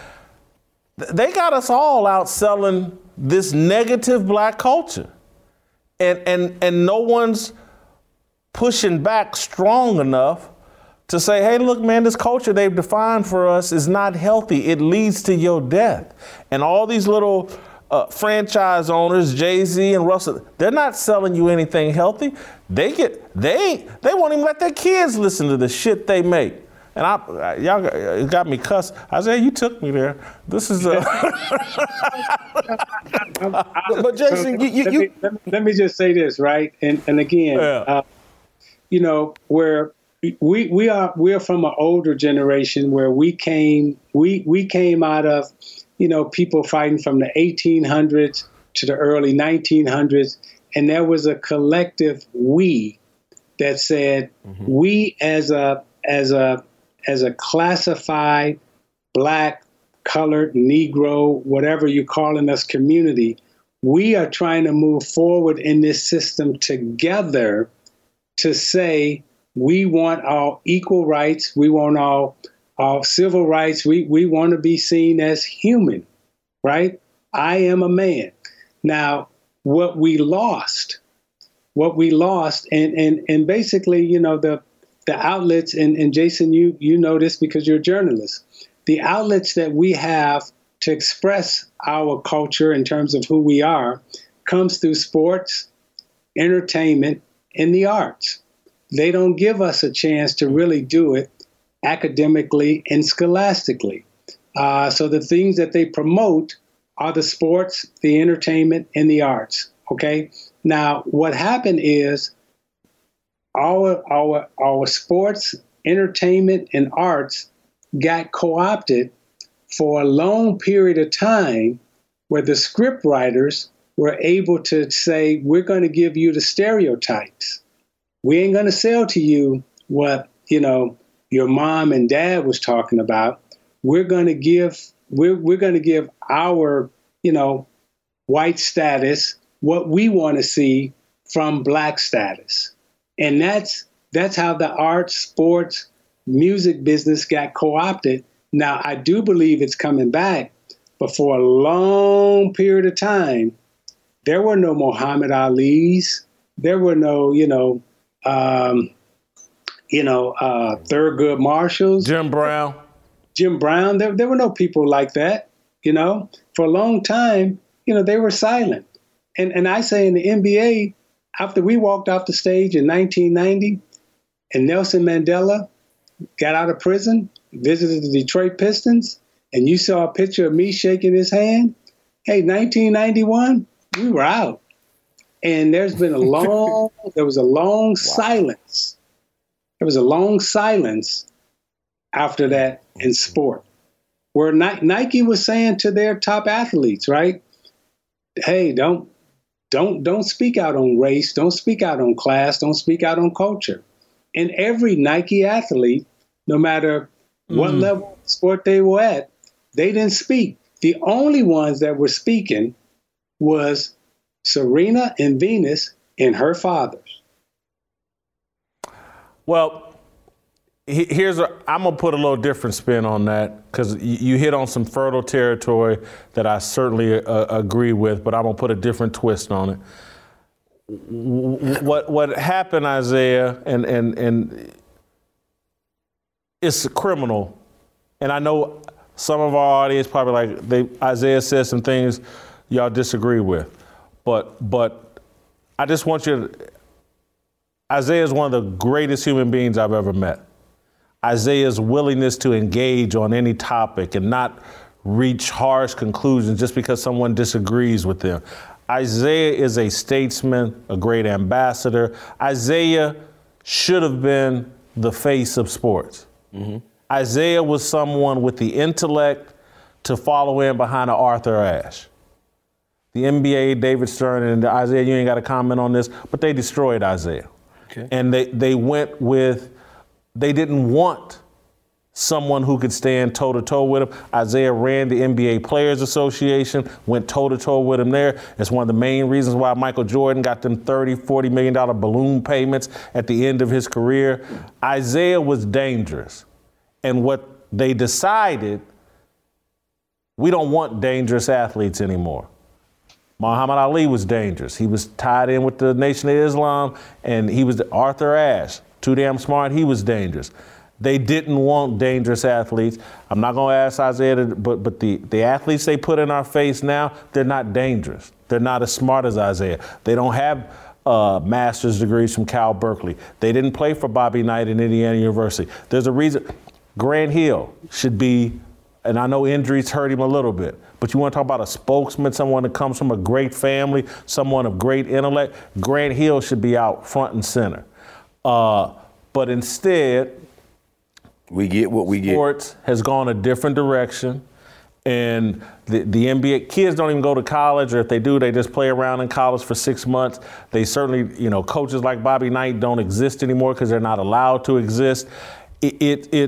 There has been a calculated move away from what they want are influencers who can be influenced. Mm. It don't seem like Isaiah was one of those that could be influenced. No. Isaiah, his own man, gonna do his own homework, his own research, reach his own conclusions, and represent things. And so, to that degree, I agree with you, Isaiah. The only thing where I would somewhat disagree, we keep looking for people to be Muhammad Ali again, and it's virtually impossible. The athletes just make way too much money, and they have way too many connections to major global corporations to be outspoken. If Muhammad Ali in 1960 was attached to Visa, MasterCard, Marlboro cigarettes, or whatever, he wouldn't be that kind of outspoken. But when you're attached to Elijah Muhammad and Malcolm X, yeah, you can be that outspoken. He didn't have those corporate puppet strings, and that's where I am sympathetic to the athletes, and I think we put an unreasonable expectation on them to be outspoken and to be leaders. They just make way too much money, and they start making it at 18 years old, these guys are already millionaires, 19, they're already millionaires. That kind of money at that age, y'all had to earn y'all's money. Y'all made nice money coming into the league, but you had to accomplish some things before you got the money. And the kind of generational wealth these guys get at 18, 19, 20 years old, good luck looking for them to be spokesmen of anything other than whatever corporate interest. And so I think we're making a mistake looking for the next Muhammad Ali or even looking for the next Isaiah Thomas out of this current crop of athletes. So, Jason, I would say thank you. And also I would say, you hit on a point that I was trying to make.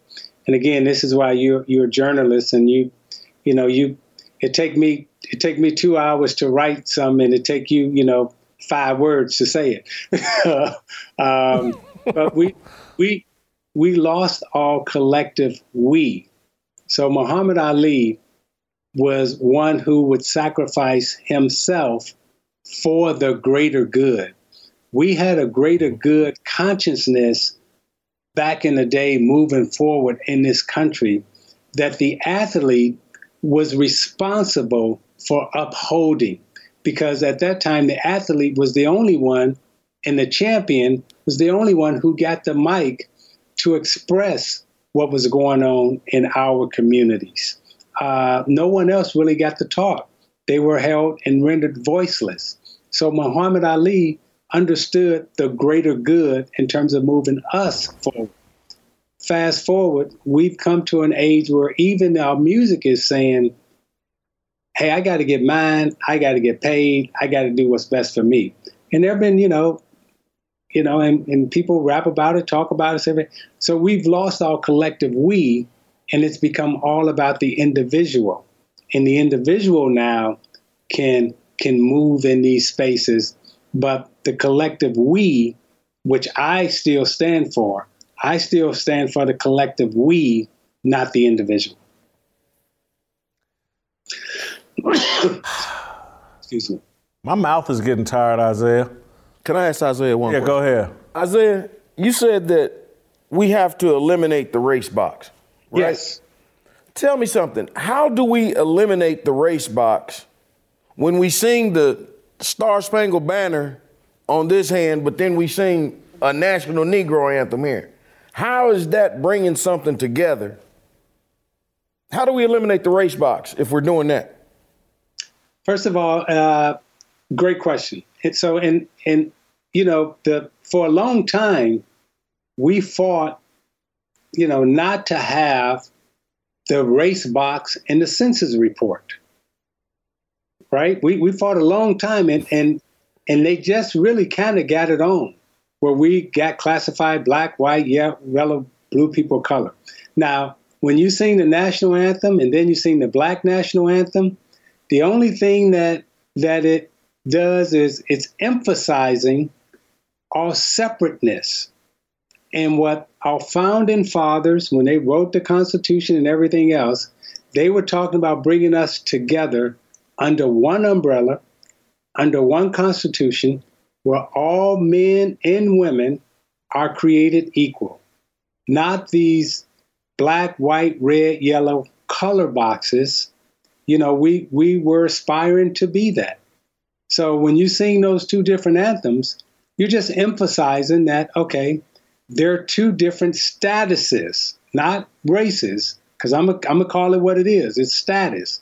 There are two different statuses in this country, black and white. So there's a black national anthem, there's a white national anthem.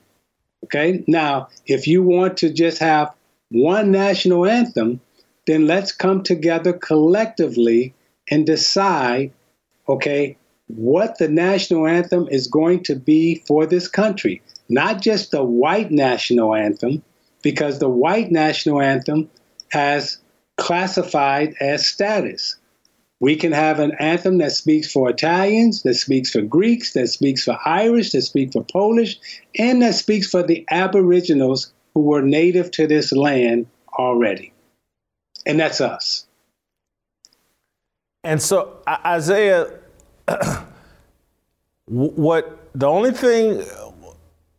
you just said takes us down the path that they want us to go down. Well, let's come up with a new national anthem that we all agree on. And once you do that, then their next step will be, let's come up with a new constitution that we all agree on. Oh, now let's come up with a new Declaration of Independence. And the only thing I'm trying to tell black people every day, like, hey man, I know shit started out bad, but that Declaration of Independence, Constitution, and National Anthem, it worked for us. Maybe it wasn't intended for us, but it did work for us. And these people that want you just to throw these things out and let's come up with all new, it's a game, it's a booby trap. It's no different than the same people that ran the game and threw hip hop. Again, it's, you know what? The N-word is now a term of endearment. We, the KKK, we're going to gift y'all the N-word. Here you can have. Strong A. It's a strong A. Here, with the A. Here, it's yours now. And yes, we own the N-word. It's our word now. Oh my God. And now the only people that call me the N-word now are my black friends. That's the only time I ever get called that word. That's the only time it's allowed to be used. By the way, Jason, nobody calls me that. I don't let my friend, I don't let don't call me. don't call me with an A or an ER. I am neither one of them.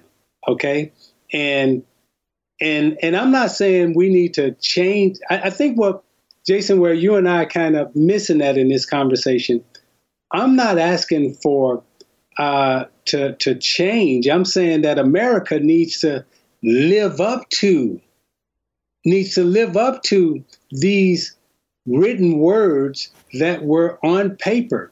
And thus far, America hasn't lived up to these written words that are on paper because they still have us in these white, red, yellow, blue, color-coded status boxes. But if they allow all of us up to those beautiful words that are written on paper, we all got a chance. Okay, as it relates to birthrights, I think you may be onto something. I'm going to look more into it the next time we have this conversation. I'll have some level of better understanding of it. Not that I don't. But Isaiah, I think as it relates to the laws, and that's all a country can do. There are laws on the books. Do the laws on the books, are they fair to us?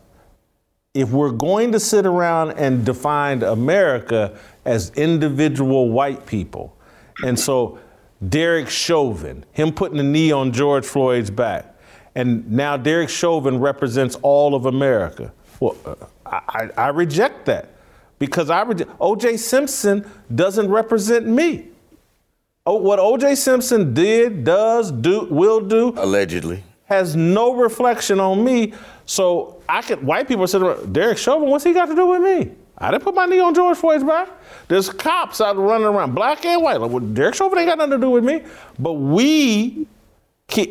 a Karen in Central Park calls the police on some black bird watcher, and somehow this says something about America. A country cannot love you.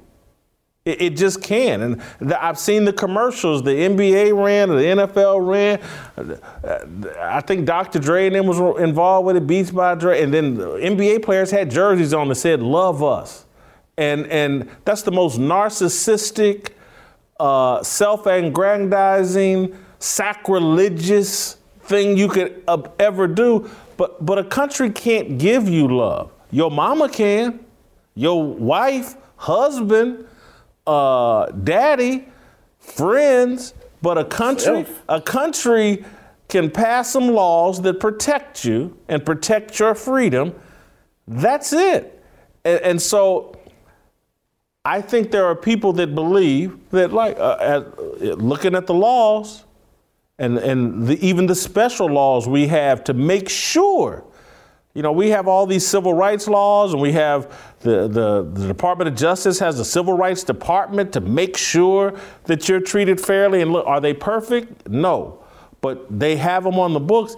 The country has, except maybe as it relates to birthrights, has done its job. And we can't keep looking at these individuals or even group of individuals, even if it's a large group of individuals, the Proud Boys, the Boogaloo Boys, or whomever, and go, oh, well, that represents America. And as long as they exist, America's not fair. America, no country promises you that. And just the reality is for black people, I haven't seen the KKK in 40 years. The KKK's never pulled a gun on me. I've had a gun pulled on me twice, both by black men. My father, no one on this planet has ever been blacker than my father that I know of. And he carried a .38 every day of his life. And he never once said, man, Jason, I got to keep these police up off of me. That's why I got this .38. He carried it because a Junebug and them was going to break into the Masterpiece Lounge, and he was going to put that thing on him, and he did a few times. And so we got to come out of this fantasy world that the police and the Boogaloo Boys and the Proud Boys are out to get us. That just wasn't my experience. And I went to school with some white people and got called the N-word a few times. But I just know every time I've gone to a nightclub and had to step through a metal detector before I got into the nightclub, when I used to go to nightclubs, it was always at a black club. It was, and when there were shootings out in the parking lot and we ran for our car, it was always we was out at a black nightclub. And it wasn't the Proud Boys that shot. It just was. It was generally Gangster Disciples. When I was growing up, Crips and Bloods. No, we didn't have Crips and Bloods. Okay. We had Gangsters and we had Vice Lords. But that's maybe my experience is unique, and everybody else that I see on TV, the KKK's running through they hood every day, shooting up every weekend. I just that hadn't been my experience. So let me jump in and say, so again, systemically, right? When you talk about the KKK or white nationalists, what has happened is that these groups have become very strategic, and where they become strategic at is individuals of that thought, of that ideology, who wants to continue to tear down what we're trying to build, where we all can be equal Americans. They're trying to maintain their system of white supremacy across the globe. So how do they do that? They infiltrate the systems where they become part of law enforcement. They become part of the judges. They become part of the housing authority because they're still citizens in the United States. So they have jobs, they have to go to work, but then they form groups. And what we are fighting, and I come from a law enforcement family, what we are fighting inside of law enforcement, inside of our judicial branches, inside of our judicial systems, is there's an ideology that has been systematically, strategically, has infiltrated a lot of these places and spaces. Now, I still believe they are a small minority, but we can't ignore the fact that they are there, and they are doing their thing in certain places, in certain communities. And how do we collectively come together and root that out of our American system, where we all can, like you said, they're black nationalists, they're KKK. Okay, how do we all again get rid of this thought of race and see it for what it truly is in terms of status?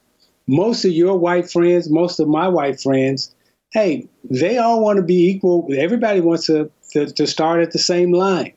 No one likes to feel like I started on third base and I got a home run. I disagree. You think people I disagree. Want to third? You don't think black and white? Oh God, yeah. Look, I'm gonna tell you. Let me tell you what happens. But I'm saying from a governmental standpoint, when you're talking about, because you talked about law, right? And when you talk about law, everyone has to start and be equal. So you can't come in. I agree. So you can't come in with the stereotypes. You can't come in with the conscious thinking of race.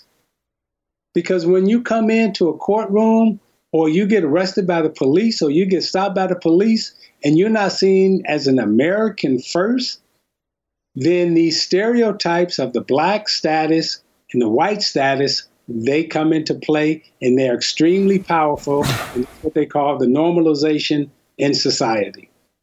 They're societal norms. I'll just say this. I'm going to go back to how I define myself.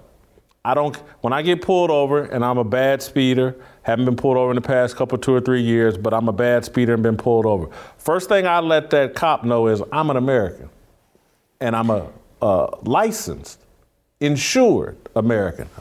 Shut that identification out the door. That's the first thing I did, man. I got license, insurance. I ain't got no warrants. The dope's at home with the guns. I let them, and so to me, it's how you identify yourself, and I just bend over backwards to identify myself as non-threatening. But more important than any of that, Isaiah is just like, and Jim worked in law enforcement for 17 years. He knows it intimately, having worked in the Wyandotte County Sheriff's Department for 17 years.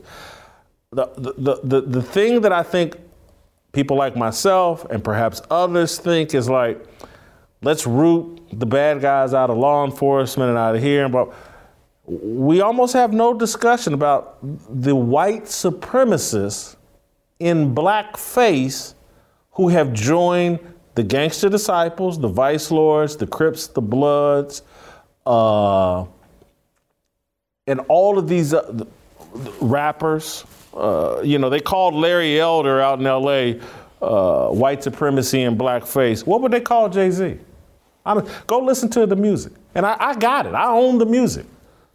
Go the music Russell Simmons put out. I own it. I grew up on it. I'm not distancing myself from it, but go listen to it. If that's not the soundtrack to white supremacy, I don't know what is. And a rat-a-tat-tat, I never hesitate to put a ninja on his back. That's the soundtrack. And so we've joined the KKK, and we have to accept. And so unless we root out the black members of the KKK, it's really hard to root out the white members. Isaiah, we just did 2 hours, man. And we can do 3-4 hours. It was amazing. Because Isaiah, don't say that no more. Come on, I got to go to the bathroom. I'm not saying. Come on, man, my blood pressure pills is kicking in.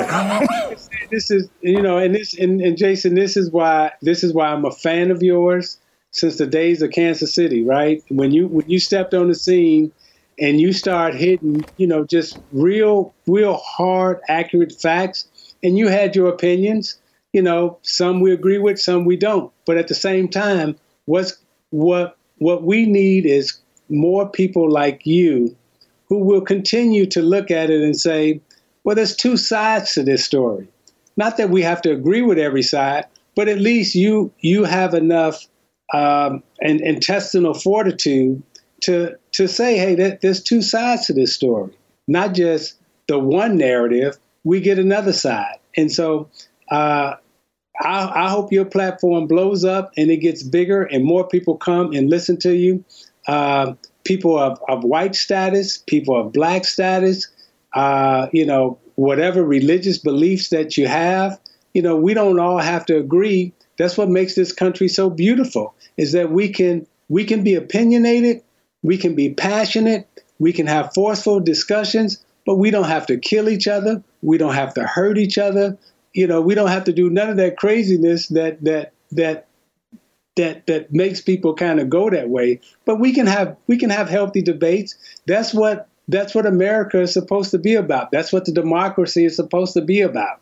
It's not supposed to be about, if you don't agree with me, I don't like you, and I'm never dealing with you. That's not how we get along. Isaiah Thomas, great American. Obviously a great athlete, great friend to have. And again, I hope that I'm as good a friend to Isaiah as he is to me. Thank you so much for this. I want to do it again because people need to see us engaging the way we just did. And I invite other people, other athletes or people with opinions and platforms. I'm always willing to engage with anybody, as long as they're coming from an authentic position in what they believe, and I certainly believe Isaiah does and will continue to do that. Thank you so much. It was an honor. Thank you. Jim, you were supposed to be out there cooking, man. Would you? That I ain't gonna cuss like you, but that ish done got burnt up out there now. You hear that little beeping going on out there? Jim, I'm starving.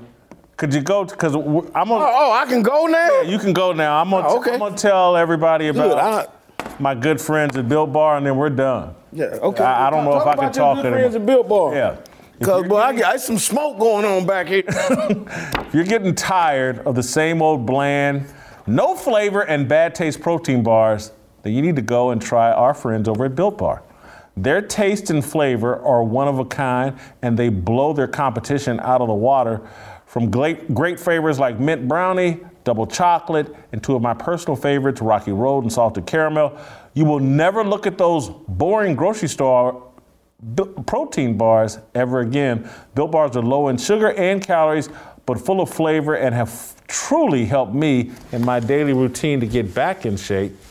See how good I'm looking, even after wrestling with Isaiah for 2 hours. And when you order these online, you'll get the opportunity to taste their newest flavors like peanut butter brownie or coconut almond before anyone else. So what are you waiting for? Go order your very own package of Built Bars right now. Go to Built.com and use promo code FEARLESS to save 15% off your first order. Use promo code FEARLESS for 15% off at Built.com. Woo! Now that was a fire. Is that tomorrow? Awesome. Thank you. We'll see you tomorrow. Freedom. Sitting on a corner, never been alone. I'll break my back for freedom. Blessed, we are living, get back. We are receiving, no deceiving. We all wanna be free. We want freedom. I just want, I wanna be. I just want, I wanna be. I just want, I wanna be. I just